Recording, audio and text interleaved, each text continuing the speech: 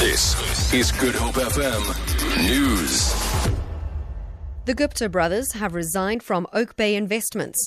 In another development, President Jacob Zuma's son, Duduzane, resigned from Shiva Uranium.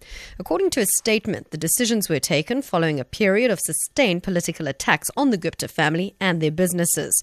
This comes after a number of companies, including commercial banks, ABSA, F&B and Sasfin, as well as auditing firm KPMG, cut relations with Oakbay.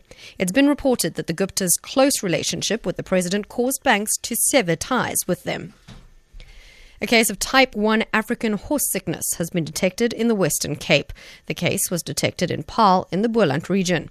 Provincial Minister of Economic Opportunities, Alan Winde, says the vets in the area are testing other animals to determine if the virus has spread. Winde says they've put various measures in place. We already have a controlled area and controlled movement. You cannot move horses in the region without a permit, but of course in the contaminated zone now you may not move horses at all, and we'll be doing ongoing tests. We're making sure on the farm at the moment that there are no other animals that are infected. We need to make sure that we're on top of it.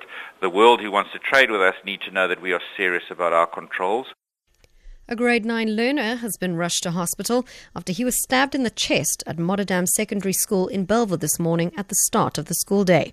Western Cape Education Ministry spokesperson Jessica Shelver says the learner punctured a lung as a result. She says officials are investigating the circumstances surrounding the incident. Learners were dismissed amidst a heavy police presence. Counselling will be provided to affected learners and educators. Details regarding the perpetrator are still being determined. Former NPA prosecutor and DA MP Glenys Breitenbach says she's ready to stand trial. The Magistrates Court in Pretoria has postponed her fraud case to the 18th of July. Breitenbach and her lawyer Gerard Wagenaar appeared in court on charges of fraud, obstructing justice and perjury. The matter relates to a 2012 investigation in which Breitenbach was probed for misconduct. She spoke to the media outside of court. I'm extremely confident, yes, and we must get it done. It's irritating and it's time-consuming and it's mildly inconvenient. So yes, let's get it over with. Bring it on. And finally, Sandparks is yet to decide on the fate of the infamous Karoo National Park lion, Sylvester. The male lion escaped from the park near Beaufort West over the Easter weekend. He was recaptured nearly a week later. In June last year, the big cat escaped in a similar fashion, also by crawling underneath a rain-damaged fence.